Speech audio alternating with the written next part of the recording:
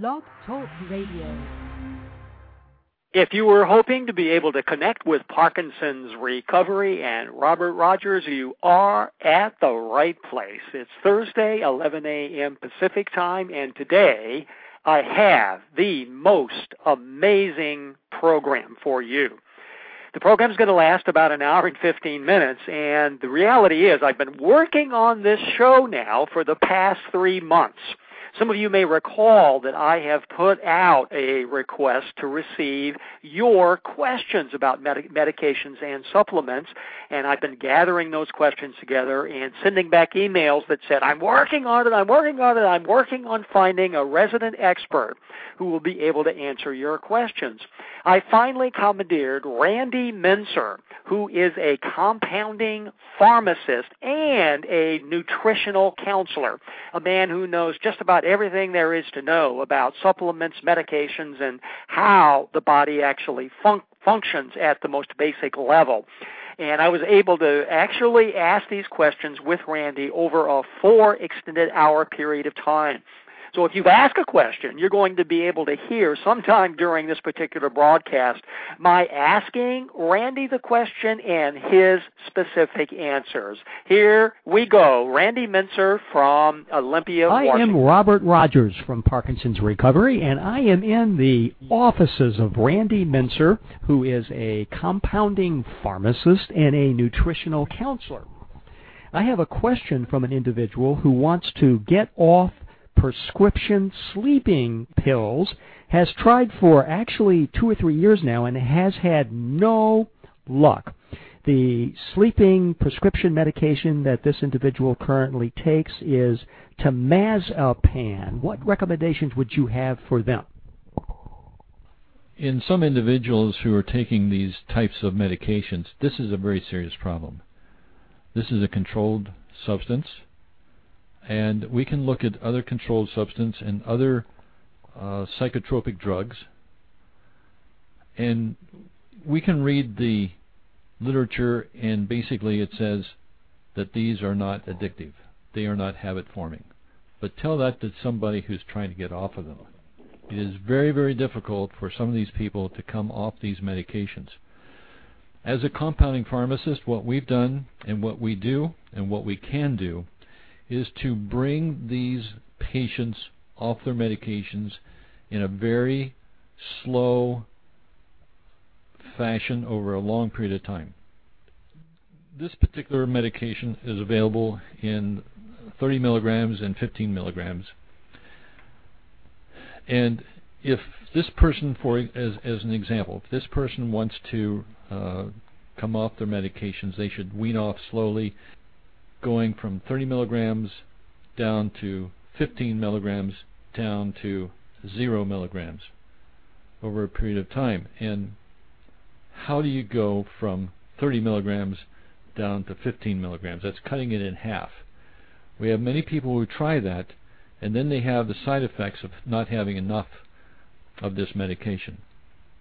And the side effects can be pretty horrible, so we want to do this very, very gradually. What we've done in the past is go from 30 milligrams to 25 milligrams to 20 milligrams to 15 milligrams and so on down to 0. And let's say, for example, we have somebody who's taking 30 milligrams and they'd like to come off of it. We drop it down to 25 milligrams. We leave it at 25 milligrams for a month, and then we'll drop it down to 20 milligrams for a month, and then down to 15 milligrams for a month. But let's say we get it down to 15 milligrams and they start experiencing some side effects of coming off this too soon. As a compounding pharmacist, we can go back up. Let's go back up to 20 milligrams where this individual was doing just fine. Then instead of dropping it down to 15 milligrams, we'll drop it down to 19 milligrams. And then 18 milligrams, and then 17 milligrams. And we'll do it gradually. If it takes 2 months, that's what we do. But we want to make sure that when we're going through this process, that we are not subjecting the patient to a harmful situation where suddenly they want to go back up to the 30 milligrams and forget about it. In other words, what we're trying to do is bring patients down from their medications in a manner so that their bodies don't even notice it. Now, we can do this with the patient knowing what we're doing, but in the past what we've done is use a cocktail, so the patient really doesn't know what they're getting. I remember one time we did this over a period of a year. We started out at a higher dose, and this particular one was a liquid, so it was a higher dose. So this patient would come into the pharmacy every month and get their medications, but they didn't know what dose they were. But all the time we were lowering that dose gradually, and after a period of a little bit over a year, it was kind of interesting because the patient came in and says, okay, now, how much of this medication am I really taking at this point? And I said, I'm glad you asked me that, because I was going to tell you that for the last month, you've been taking 0 medication. You're off of it. You're free. You don't have to use it anymore. We don't have to do this anymore. So we were able to successfully get them off their medication, and they didn't even know that. So there are 2 approaches. We can either do it that way, or we can do it gradually where they know exactly where they are. And it's not a problem if we get down to a certain stage or a certain dosage level and we have to increase it a little bit. But we don't want to make big adjustments. We want to make small adjustments. And I've talked to doctors about this, and I tell the doctor that their patient wants to come off of this very gradually. I've talked to doctors about having their patient come off of this, and the doctor's okay with this, but he or she has no idea how to do it. And I say, okay, well, let me write up a schedule. I'll send it over, and if it's okay with you, sign off on it, and we'll go ahead and do that. And if I have any problems, I'll let you know. Or if your patient has any problems, I'll let you know, because we're going to monitor this very, very carefully over the next year. And the doctor usually says, oh, okay, that's fine, and I may ask, does that sound okay? Does that sound reasonable? And the doctor may say, yeah, I don't know. We've never done this before. But I can tell you that we've had really good success bringing people down off their medications over a longer period of time than the dosages are commercially available. By way then of clarification, Randy Mentzer is a compounding pharmacist, not just a regular pharmacist.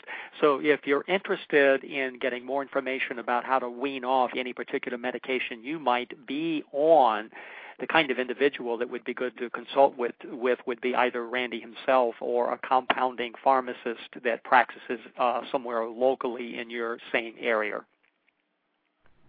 I have a question from a listener who asks, where can you get a reliable source of CoQ10? First of all, I think it would be easier to answer, where do you get it first? I would suggest that you get it from a company, a professional nutraceutical company such as Thorne, that's Thorne Manufacturing, and they're in Sandpoint, Idaho. We've been dealing with Thorne for a number of years. We feel that the quality of Thorne is very, very good, and I'm very comfortable because I use those products myself. So that it doesn't matter what I use, but I'm very comfortable in recommending it. This is a company that's been around for a long time. I can call Thorne and say, could you send me a certificate of analysis for this CoQ10? And by golly, they do it, and I have it quickly. So I know exactly what's in it, where it comes from, and so on and so forth. Now, there was a time in the last 4 or 5 months where there's been a shortage of coenzyme Q10. Thorne did not have it for a while. The reason why they didn't have it is because when they get a batch of coenzyme Q10 in, it goes directly to an area that is quarantined. And then they use their own analytical analysis to make sure that the quality is exactly where they want it. And if it's not exactly what they want, then they will reject it. Now here's what happens with a lot of companies. Let's say company A gets 10 batches in, and they will analyze one of those batches. And if one of those batches is not up to standard, then they reject it. But if the batch is okay, they will accept it. Thorne does it a little bit differently. They check each batch, every single batch, because what happened recently was 9 of the batches were okay, but the 10th one was not. So they rejected the whole thing. So that's one reason why I like Thorne products, is because they are meticulous with the raw materials. So what is the function of coenzyme Q10? Well, if I could just paint a mind picture of how this works so that you can understand it. If we take a look at our cells, every single cell in your body requires coenzyme Q10.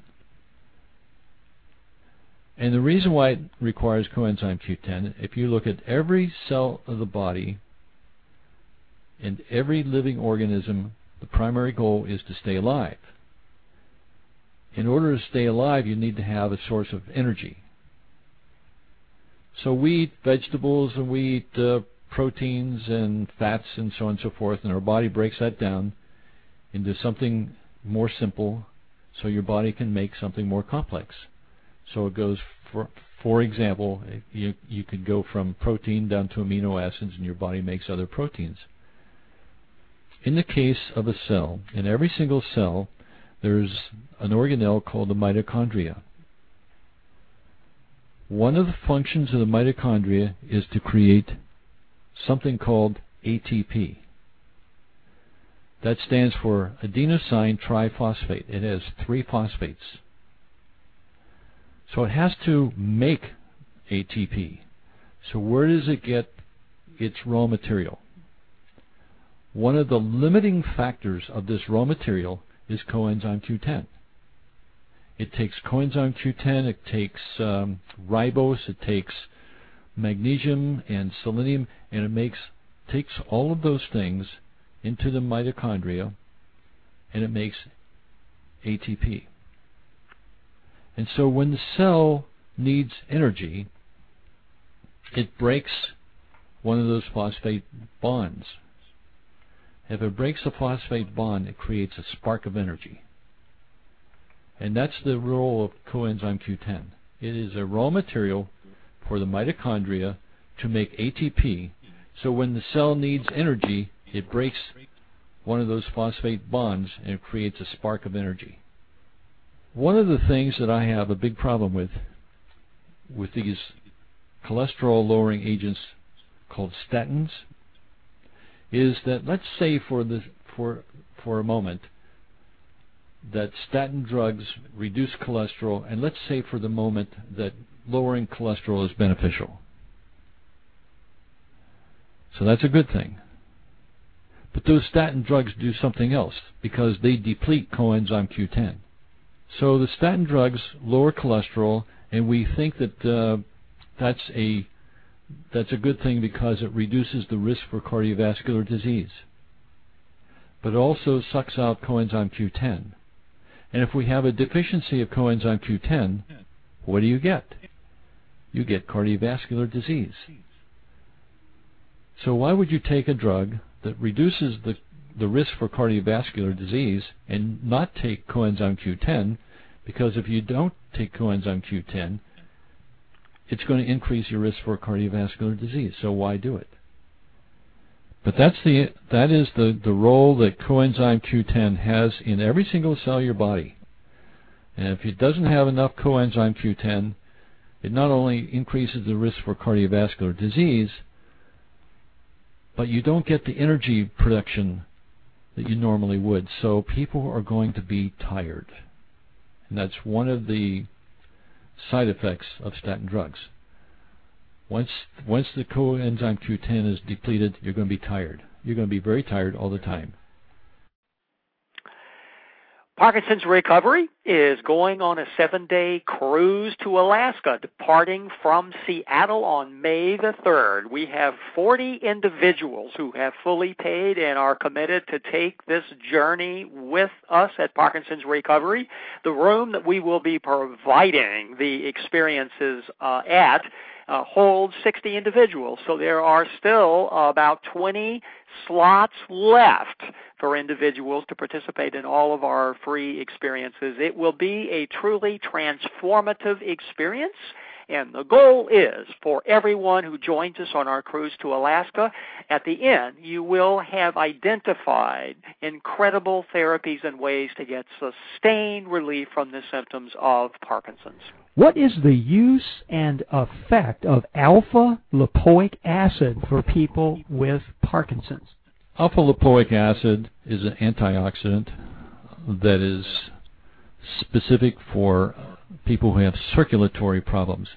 I'm kind of assuming that that's the reason why somebody with Parkinson's disease might take alpha-lipoic acid. And it could be that if the patient who has Parkinson's disease also has diabetes, that they would take alpha-lipoic acid because it's good for something called peripheral neuropathy.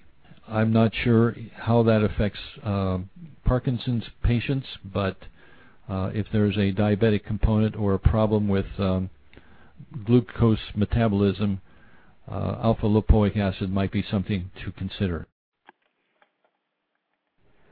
What role does vitamin D play for individuals who have the symptoms of Parkinson's?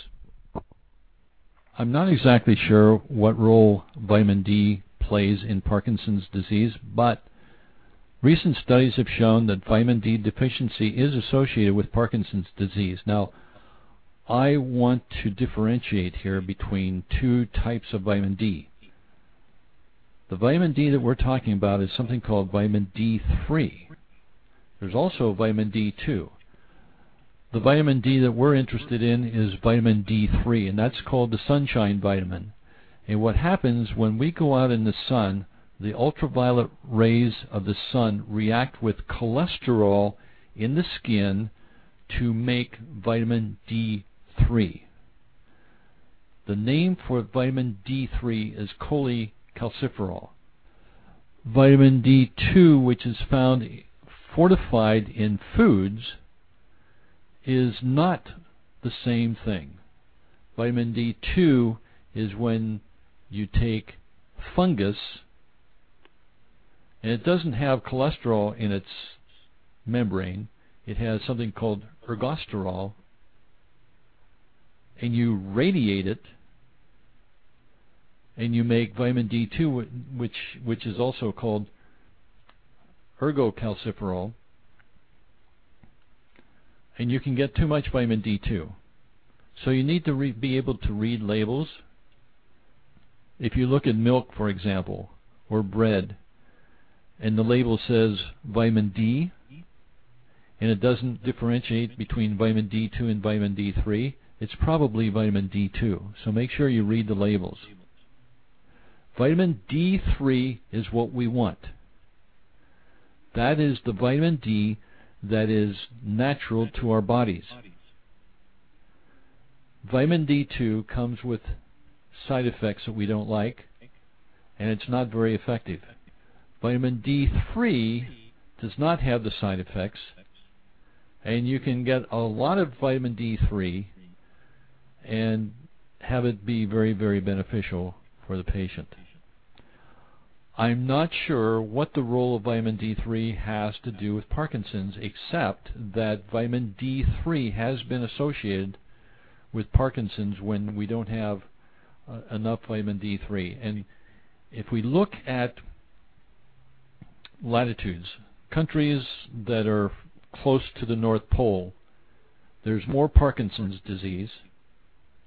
There's more of some of these other chronic degenerative diseases, and there's also more patients who have low vitamin D3 levels than if you live closer to the equator.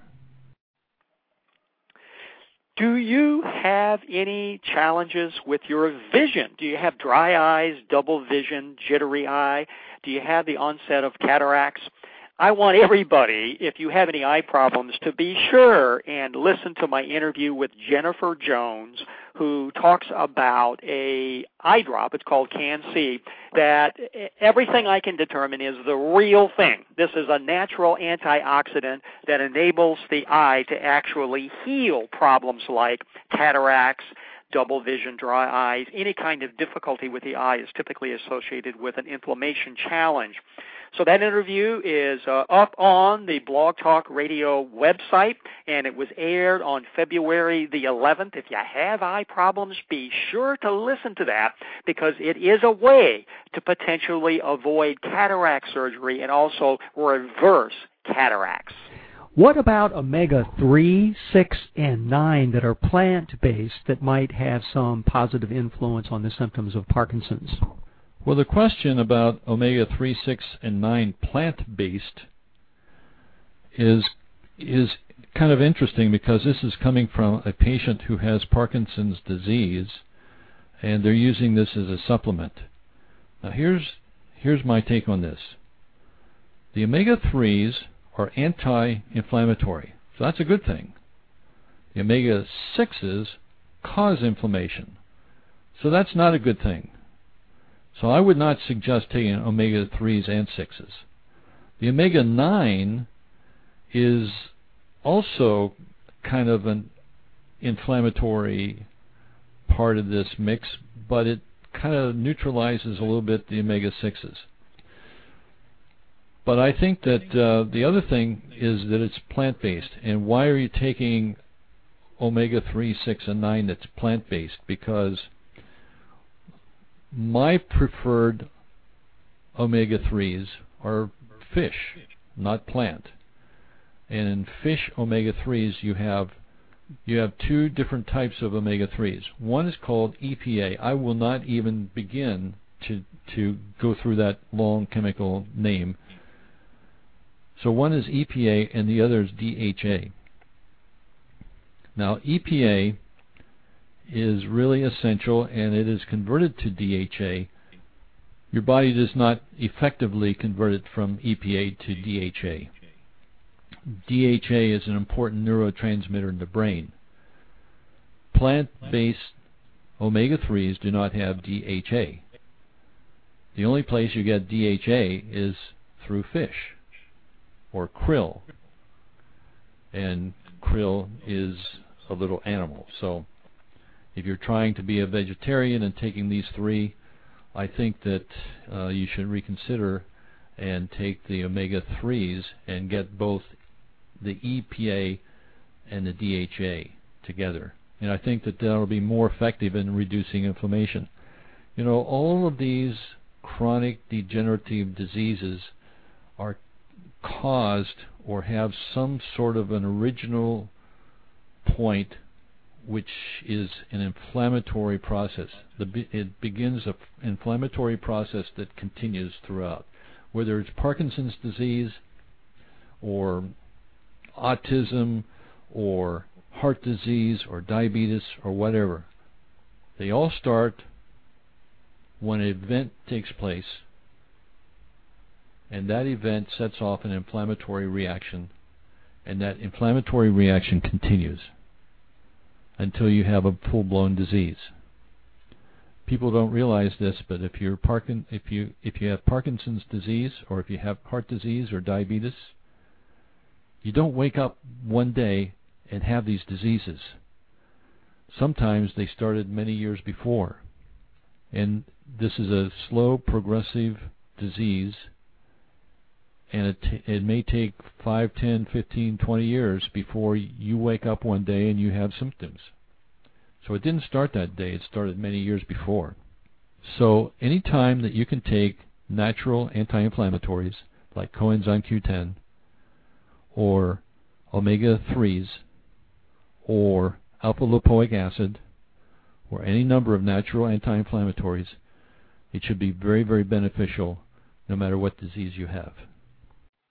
I'm Robert Rogers from Parkinson's Recovery. You are listening to compounding pharmacist Randy Mentzer answer questions that have been submitted by listeners. My husband takes Veralactin, which contains mucuna pruriens. It's apparently 500 milligrams. Any comments about this as a therapy for her husband who has Parkinson's? Actually, the mucuna does have L-DOPA in it.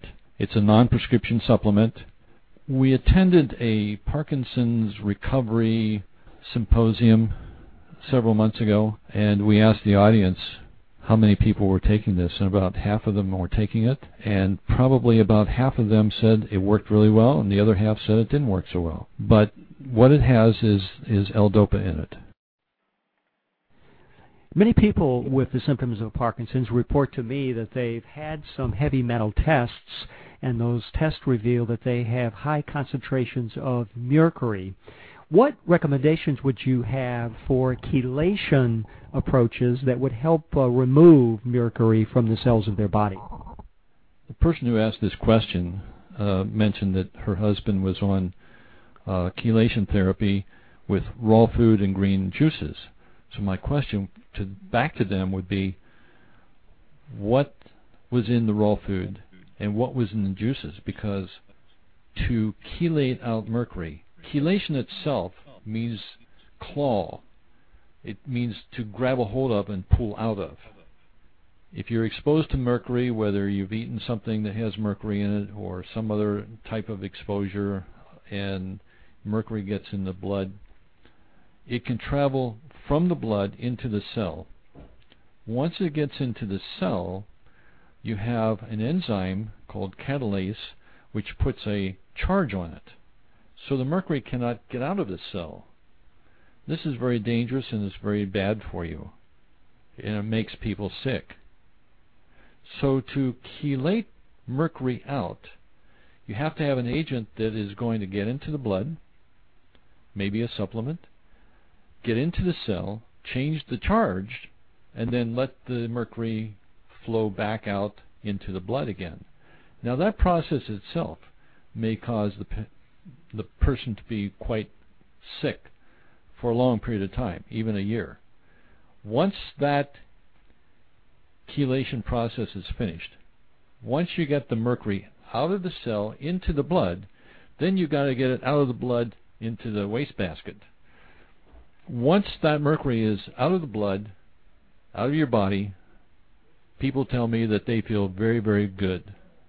But I guess I would have to ask, what was in the raw food and what was in the green juices that would chelate out mercury?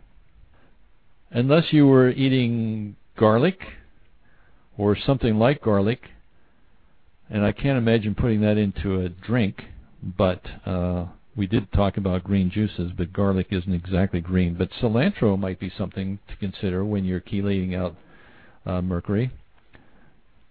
But other than that, you need something like EDTA or one of the chemicals that will pull it out.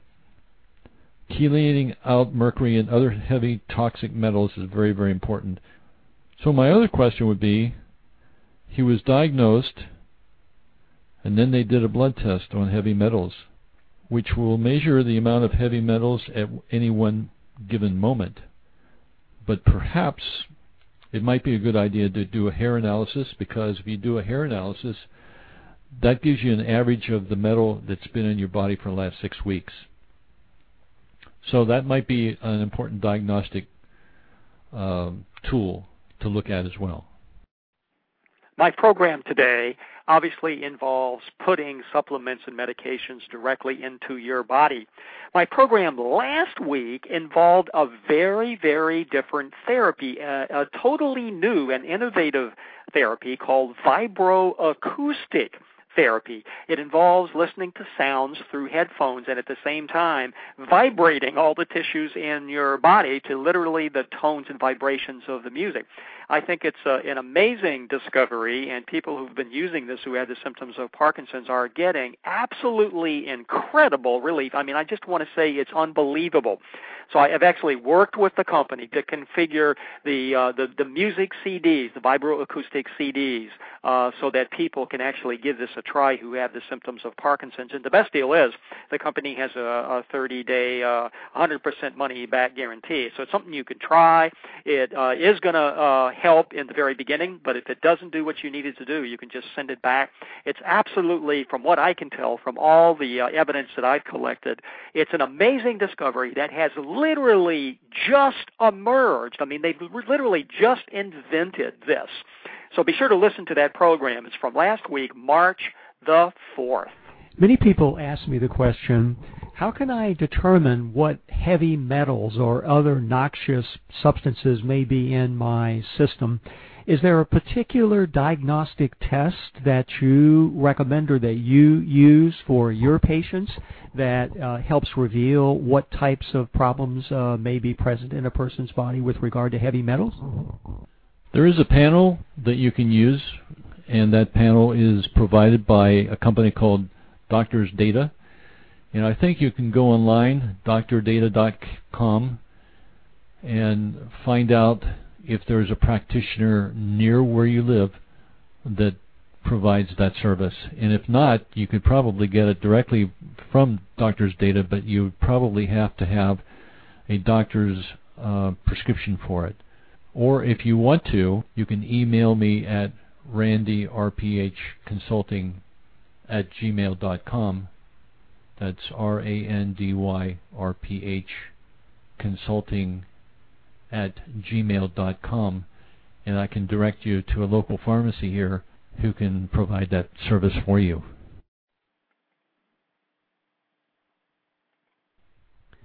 My husband, Alex, has been diagnosed with Parkinson's disease almost 5 years ago. His main symptoms are tremor of both hands, a slight tremor of his left leg, and slowness. He is not on medications. He is taking CoQ10, vitamin E, D, E, alpha-lipoic acid, NADH, omega-3, 6, 9, plant-based, N-acetylcarnosine, B vitamins, NAC, sustain. Recently, he started to take virolactin, which contains mucurin purines, 500 milligrams. He also consumes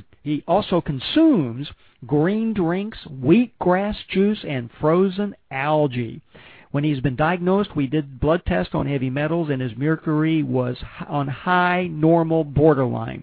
So we went to Hippocrates Health Institute in West Palm Beach, Florida, where he has had natural chelation therapy with raw food and green juices. We go to Hippocrates Center every year for 2 to 3 weeks. My husband walks every day for 3 to 4 miles, 2 to 3 times a week. He goes to the gym, and he does weights. Once a month he goes to a chiropractor. Every 2 weeks he does acupuncture. Any overall comments about this particular therapy protocol? Well, I do have a couple of comments. The first comment was that you mentioned he is not on medications. Actually, the mucuna is a medication. It's L-DOPA. L-DOPA is used for Parkinson's disease, so even though it's not a prescription medication, it is certainly a medication. The second thing that I wanted to talk to you about is something called NADH. I'm not sure what the strength is of the NADH, but NADH is very valuable. So let me explain something again to give you some sort of a mind picture of what is happening. Folks who have Parkinson's disease do not have enough of a substance called L-DOPA.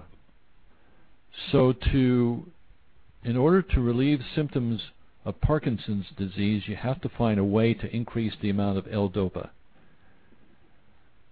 In order to understand this a little bit more fully, I have to explain a pathway. That pathway is in your brain. There is a amino acid called L-phenylalanine, which crosses over into the brain, and your brain takes phenylalanine and makes another amino acid called tyrosine. Now, tyrosine is very interesting because you can derive a number of things from tyrosine, including thyroid, including melatonin, serotonin. And you go down a different pathway, tyrosine is converted into something called L-DOPA, which is then converted to dopamine. And it's dopamine that is actually the problem with Parkinson's disease. So in order to increase dopamine levels, you have to increase L-DOPA levels. In order to increase L-DOPA levels, you can take supplements that have L-DOPA in it, like the Mucuna, or you can take the prescription L-DOPA drugs that are available. But there may be possibly another way to increase L-DOPA levels. If you have enough tyrosine, and tyrosine is turned into L-DOPA, and you don't have enough L-DOPA, that means that the conversion of tyrosine into L-DOPA, there's a problem there. That problem may be not enough of another substance called NADH. NADH is a coenzyme. And so NADH is needed to convert tyrosine into L-DOPA. L-DOPA is needed to convert into dopamine. So you can take a supplement called NADH, which will increase the levels of L-DOPA as well as supplementing with L-DOPA, the same stuff that's in Mucuna. So in this particular case, the patient is taking not only Mucuna but also NADH, and I think that's a good idea. The question that I have backwards is, how much NADH are you taking? Typically, NADH is available in 2.5 and 5 milligram tablets over the counter, but sometimes you're going to need a lot more NADH per day to do the job that you're looking for. Now, as far as the protocol goes, I don't see any problem with the protocol. You're not doing anything wrong. The supplements that you're taking are fine. They are not going to give you any trouble. I'm Robert Rogers from Parkinson's Recovery. You are listening to my interview with compounding pharmacist and nutritional counselor Randy Mentzer. How do you deal with orthostatic hypotension? I take Florinef and Midodrine. I hate them. The side effects are horrendous. Well, that's really a very good question. Florinef has to do with your adrenal glands, so I think that there's something going on with your adrenal glands. The Midodrine, or Midodrine, depending on where you come from, is another agent that will help to increase blood pressure. Orthostatic hypotension means that if you're sitting down or if you're laying down and you get up suddenly, you have a dizzy spell. And it can be quite serious. And it is very serious, actually.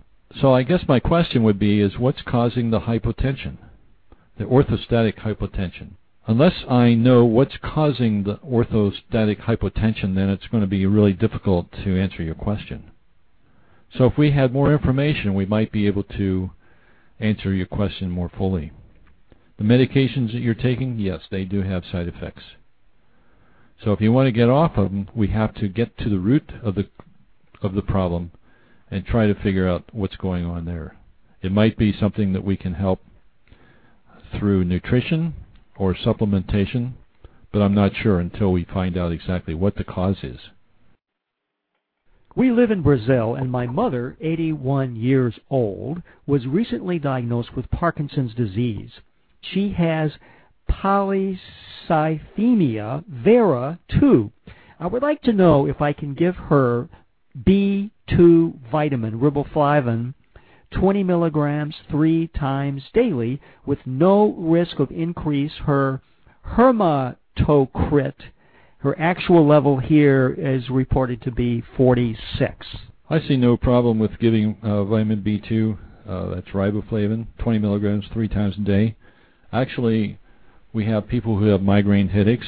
We give 400 milligrams daily to prevent migraines and 400 milligrams up to 3 times a day when people are in the process of going through a migraine or experiencing a migraine. So vitamin B2, riboflavin, is a water-soluble vitamin. Your body does not store it, so I see no problems with it. I don't think it's going to affect the hematocrit at all.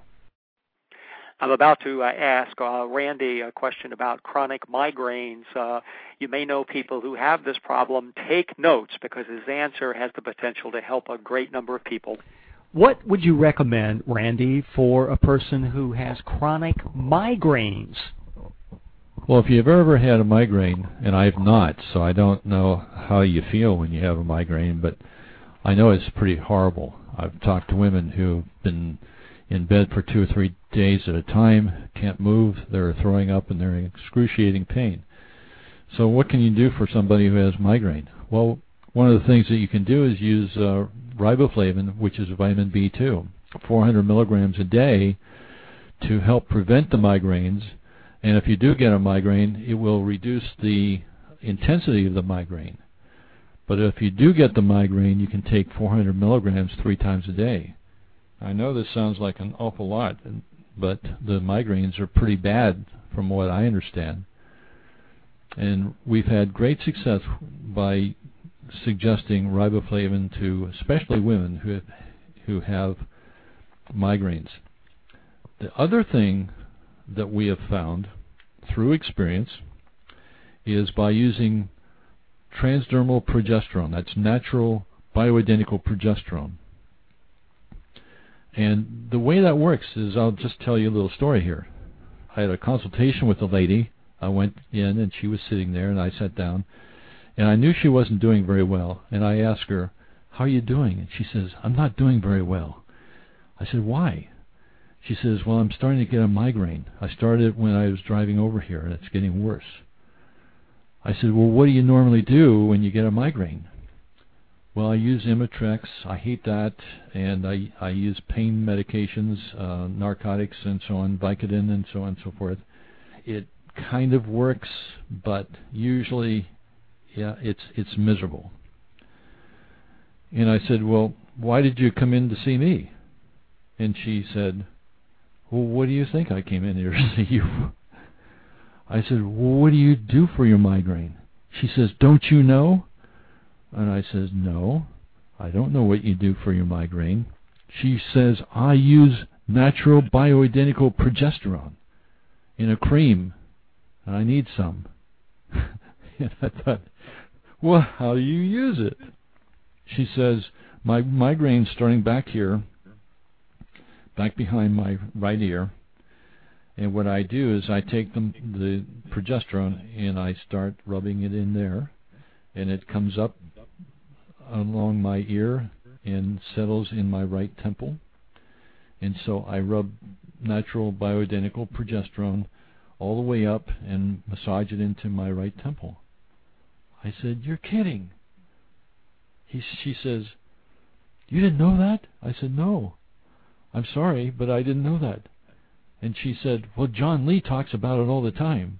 I said, "Okay, I'll be right back." So I went and grabbed a high dose of natural progesterone transdermal cream and brought a little bit out. I said, "Here." And she took it, she rubbed it into her neck, up around her ear, and into her temple. So we had our consultation. And in 5, maybe 10 minutes, she says, "My migraine's going away." And I was just flabbergasted that progesterone works so quickly. And since that time, we've been using natural bioidentical progesterone to help ladies who have migraines, because in this particular case, obviously, it was a hormone-related thing, because progesterone has been a very valuable tool in helping these ladies function. And if they do get a migraine and they're using vitamin B2 and natural bioidentical progesterone, we find that it works fantastically well. I have been having discussions over the past several months with a Parkinson's recovery member who's been experiencing extreme weakness.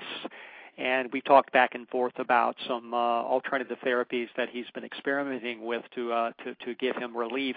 I received a call from him a couple of days ago with an exciting news. He said he'd found the solution. He'd figured out what could reverse his weakness, and as it turned out, the answer was the following. I simply have to eat something every 2 hours. What a simple solution to a problem that had obviously been almost debilitating for him. I asked him if it mattered what he ate, and his answer was, no, I just have to eat every 2 hours, and boy, does it make me feel differently. I am 55, recently diagnosed with Parkinson's disease, very mild and early. I have been taking Prempro, 0.625 milligrams daily for 22 years since I went through menopause at age 33. I also have been taking Armothyroid for 4 years. Do these drugs have an impact on my body doing the natural work it is supposed to do? Ideally, I'm wondering if I get my body back in balance, if I would need these hormones. Could you please inform me or point me in the right direction? Usually when I talk to somebody about natural hormone replacement therapy, I'm talking to them for an hour, and I do put classes on that are 4 hours long. So it's a little bit difficult for me to sit here and analyze your question in just a few minutes. But you said, do these drugs have an impact on my body doing the natural work it is supposed to do? Ideally? Really? First of all, Prempro has 2 drugs in it. One is called Premarin, and that stands for pregnant mare's urine. It comes from pregnant mare's urine. The other one is Provera, which is a synthetic fake progesterone. These are both drugs. You might think you're taking hormone replacement therapy, but you're not. You're taking a substitution for hormone replacement therapy.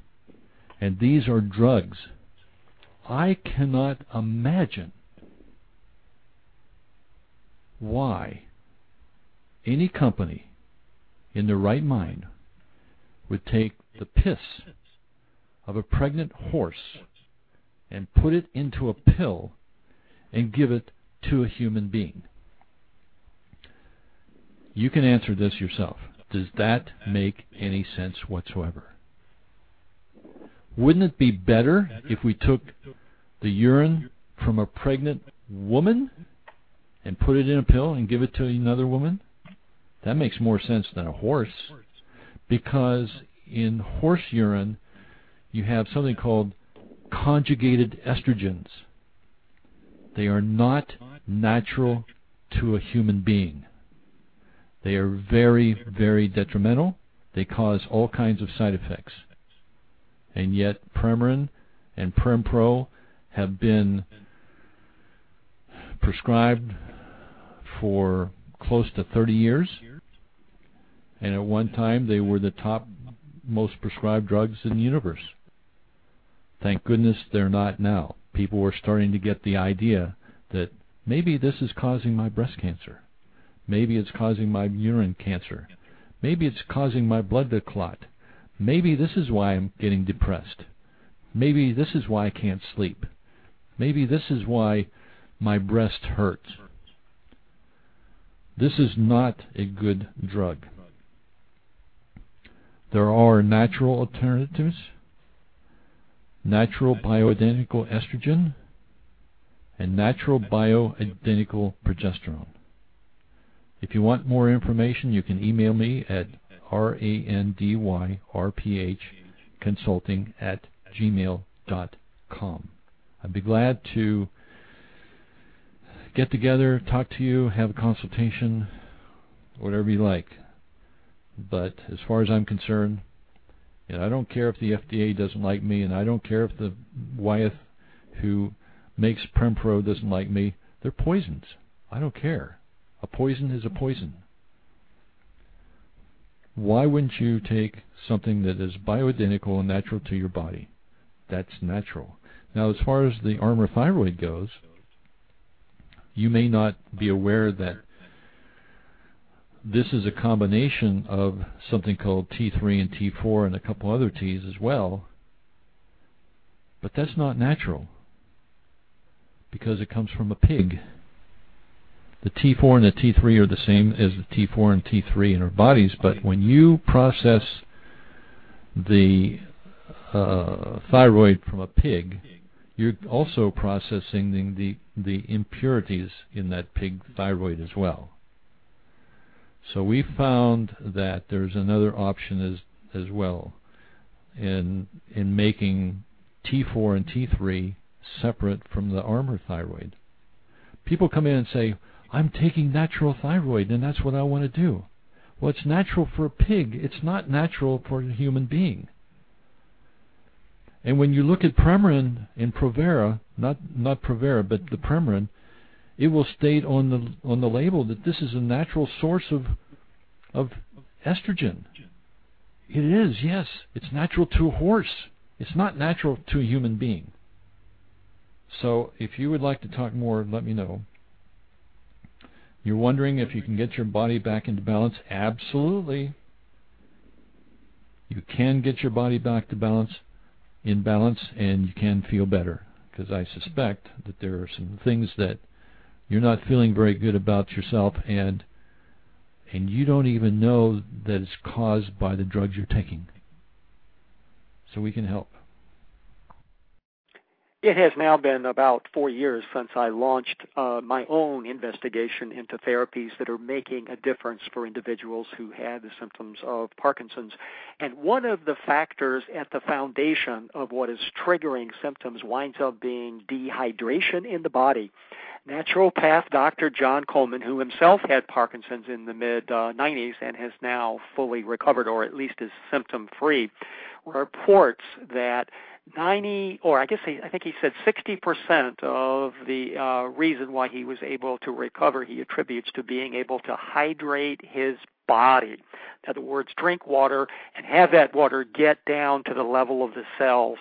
John Coleman recommends a homeopathic remedy that is called the aquas, and there is a mechanism that's available for individuals who live in the West to be able to try the aquas. Information is at www.aquas.us.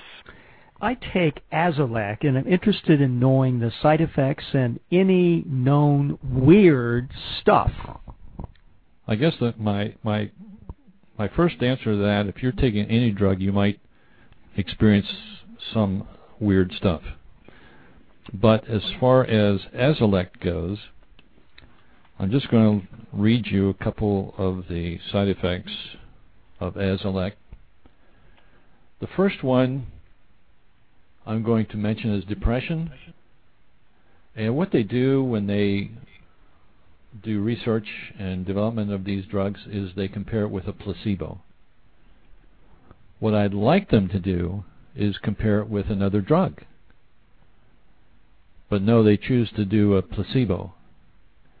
So, for example, 5% of patients taking Azalac might experience depression. And when you compare that with a placebo, 2% get depression. So what I want to talk to you about is how in the world could you take a placebo and have 2% getting depression who never had it before?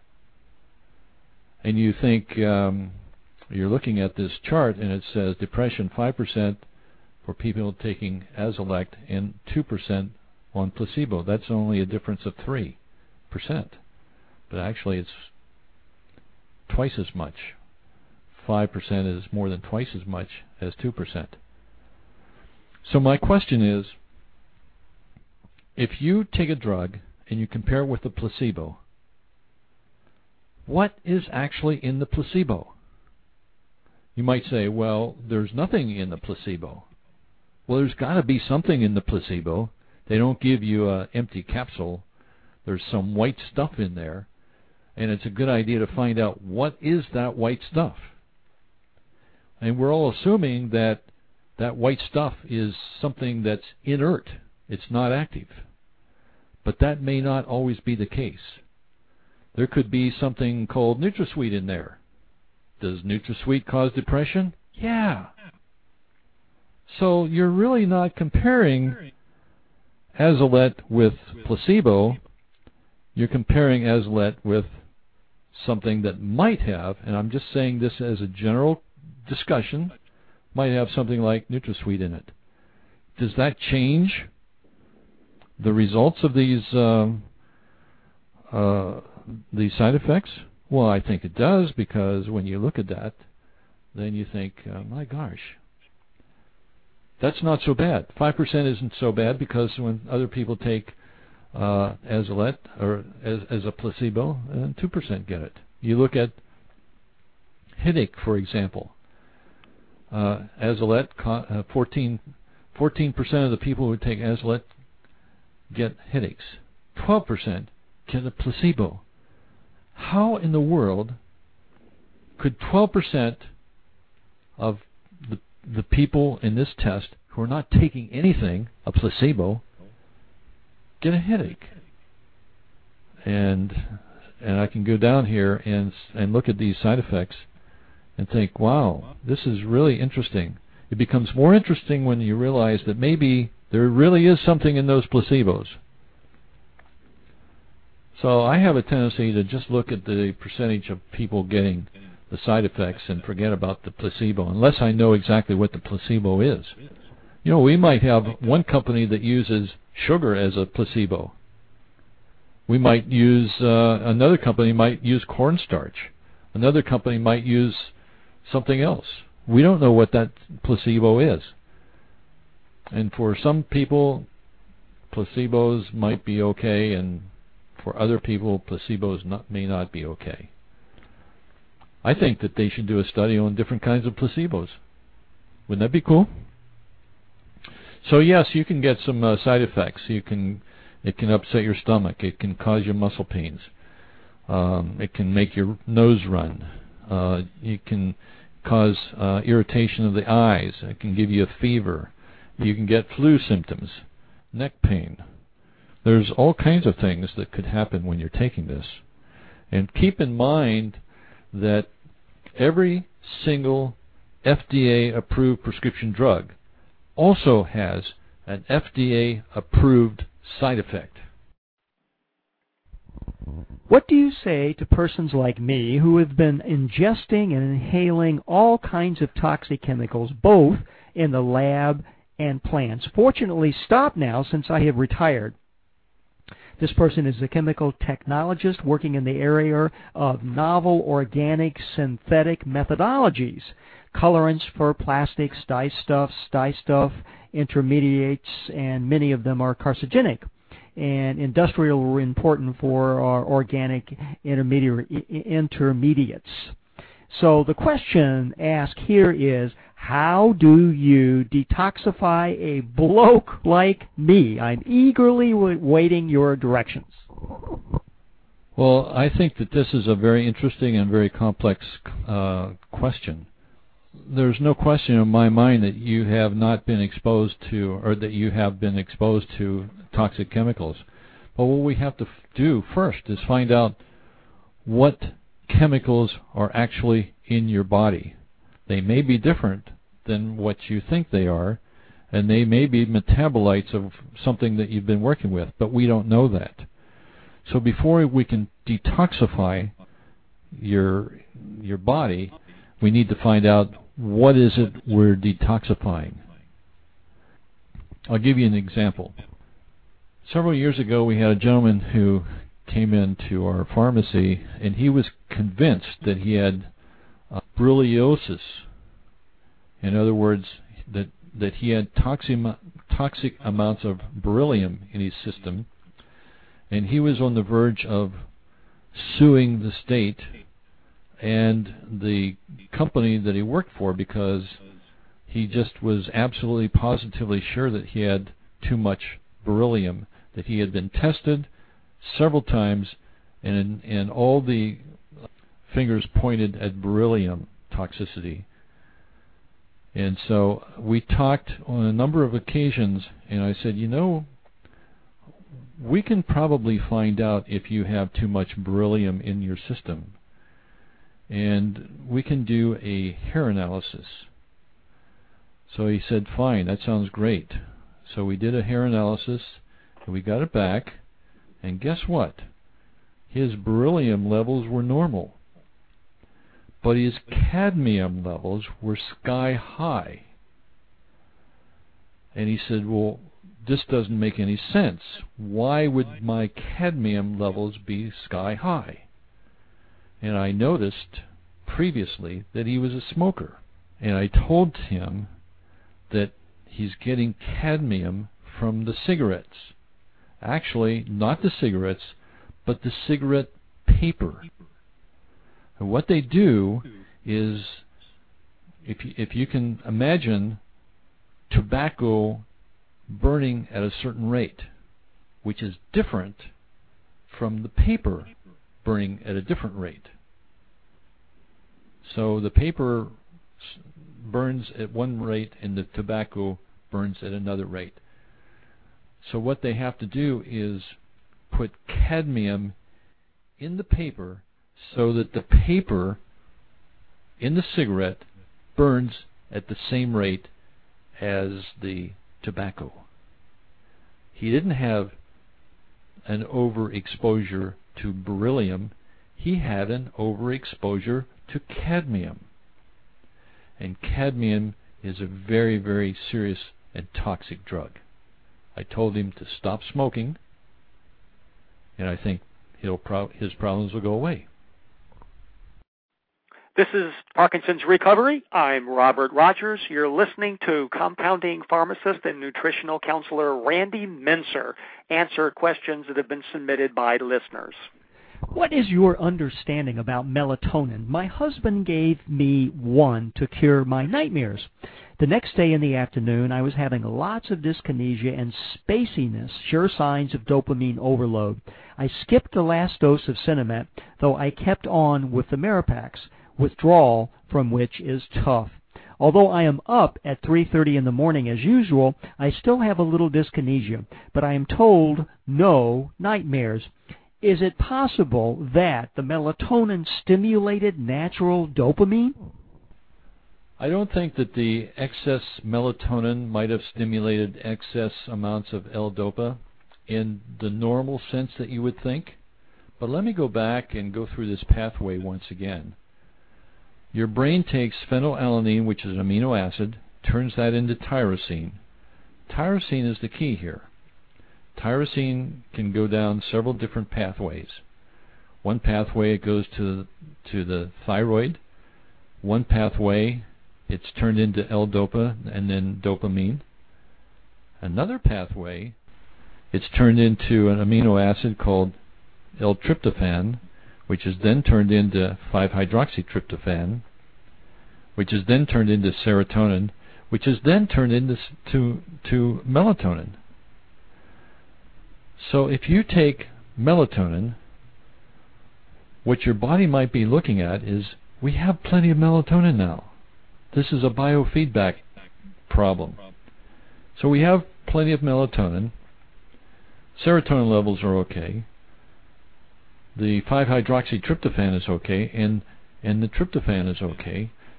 So our body's telling us that what we'll do is we'll take all of that tyrosine and turn it into L-DOPA, which then turns into dopamine. So I think that may be the reason.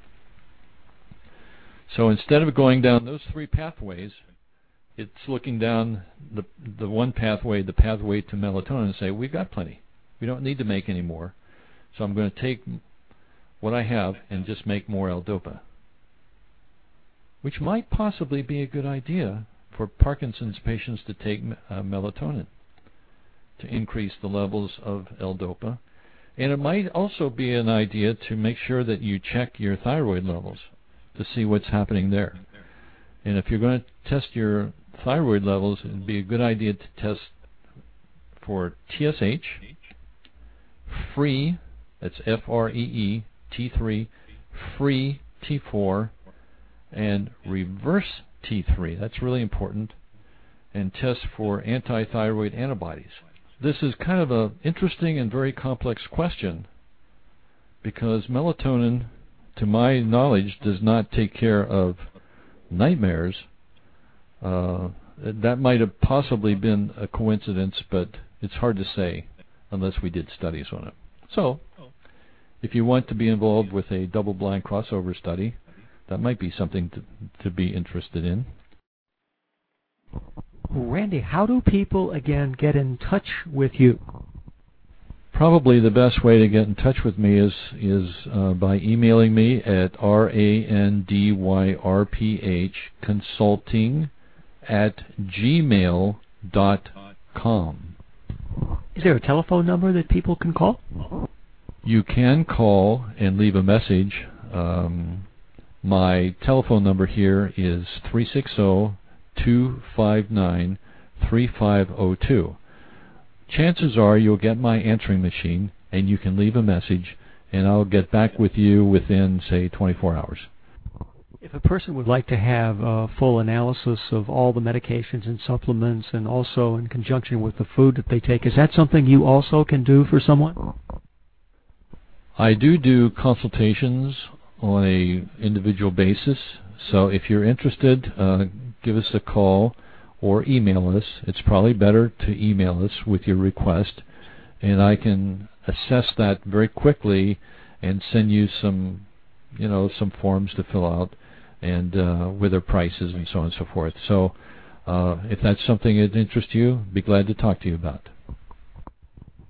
People who might in particular be most interested in getting your consultation services would be individuals perhaps that are taking 2 or more prescription medications and might be worried about the possibility there could be some interactions occurring or some depletions perhaps in the body. Is that right?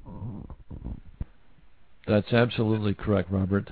We do lots of consultations for men and women who have hormonal imbalances. We do consultations on people who are taking too many medications and they would like to get off of them. We're dealing with people who have side effects. We're dealing with people who have drug-drug interactions. We're dealing with people who have drug nutrient depletions. Now, that's a big deal, but nobody's talking about.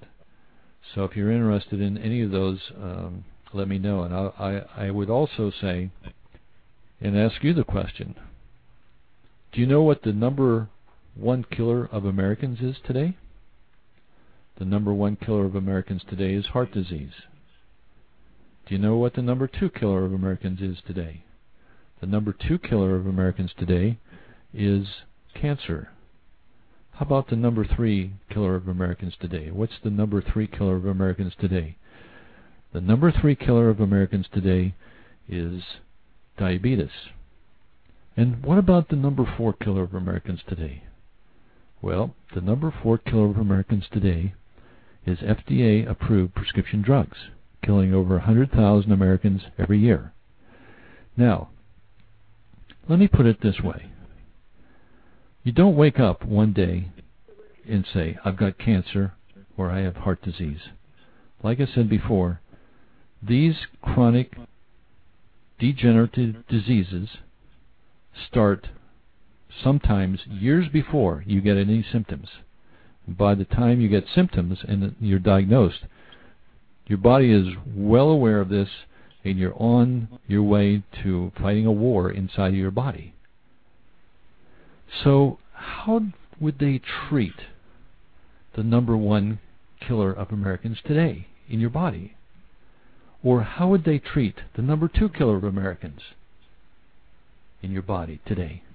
Or how would they treat the number 3 killer of Americans today if you have those diseases? They would treat you with the number 4 killer of Americans today. How ironic is that? One of the problems that I know people can potentially confront is the possibility that while a person may be taking 5 prescription medications and be aware of all of the side effects that are associated with each of those medications taken independently, there's also a strong possibility that those medications, when taken together, may be creating even other and even more dangerous side effects that aren't really a part of any particular report. So is it the case that when a person is taking, let's say, 5 prescription medications, that there may be a danger that really is not even evident when they read the prescription information about side effects? This phenomenon is called polypharmacy, when you're taking multiple drugs, have multiple doctors going to multiple pharmacies, or some sort of combination like that. And yes, you take one medication, it makes you sick. So the prescriber will prescribe another medication to take care of the side effect of that medication. Then you have 2 medications, and that second medication might be making you sick in another area. Let's say it's causing anxiety. Before you know it, you're taking an anti-anxiety drug. And let's say that you're taking an anti-anxiety drug and it's causing feebleness, and you think, oh, I've got to go back to the doctor because I can't think. I'm just really feel crazy, and you go back to the doctor and suddenly you're on 4 different drugs. If you're taking 5 drugs, 5 FDA-approved prescription drugs, there's almost 100% chance that there's some sort of an interaction going on. So you might go to your healthcare provider and get a prescription for one thing and think that's going to take care of it, but it doesn't. It may take care of the initial problem, but it creates another problem. You go back and you get another prescription, and before you know it, you're walking around with 5 or 6 or 10 or I've seen people taking 15 or 20 different kind of medications a day. And then you add that to supplements. I've seen people taking 10, 15, 20 different supplements a day. One person was taking 70. Go insane right, or we can go insane left. It doesn't matter. You can take too many drugs. You can take too many supplements. You can probably drink too much water. But it all causes some problems that you should be aware of. Is there anything else that you'd like to say to individuals who have the symptoms of Parkinson's with regard to what they might consider doing to help them get relief? That, to me, is a very complex question. I'm a pharmacist. I'm not a doctor, so I don't diagnose and I don't write prescriptions. I think that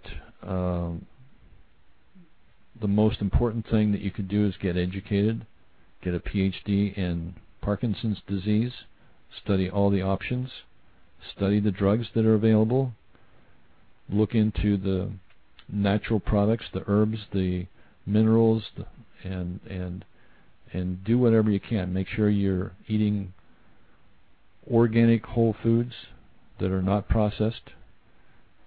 Eat and drink the right things. Exercise properly. Get enough sleep. That's really important. Those are the things that I would suggest. Those are the things that you probably are already aware of. Randy, thanks so much for being with us today and answering these many, many questions from listeners. Well, thank you very much, Robert. It's been a pleasure talking to you. I hope that if any of you, if there's any way that I can help you in any way, please let me know. And I hope you all have a great day. The mission of Parkinson's recovery is to document what people are doing to get relief from their symptoms. I strongly believe that there isn't a holy grail out there. There isn't one big solution that everybody is going to find is going to give them total relief or help them become symptom-free. It's just not going to happen. But what is happening now, what is happening today is people are discovering therapies, approaches, ideas that are helping them get profound and sustained relief from their symptoms. If you are such a person, let me know what you are doing. Let me know what therapies you've tried. Even let me know what therapies you've tried that aren't helping. My job is to document all of that so that we can get the word out and we can let millions of people know who have the neurological challenges of Parkinson's that there are many therapies that are making a huge difference to helping people reclaim their life force. You can email me at any time, robert@parkinsonsrecovery.com, or you can call at the toll-free number, which is 1-877-526-4646.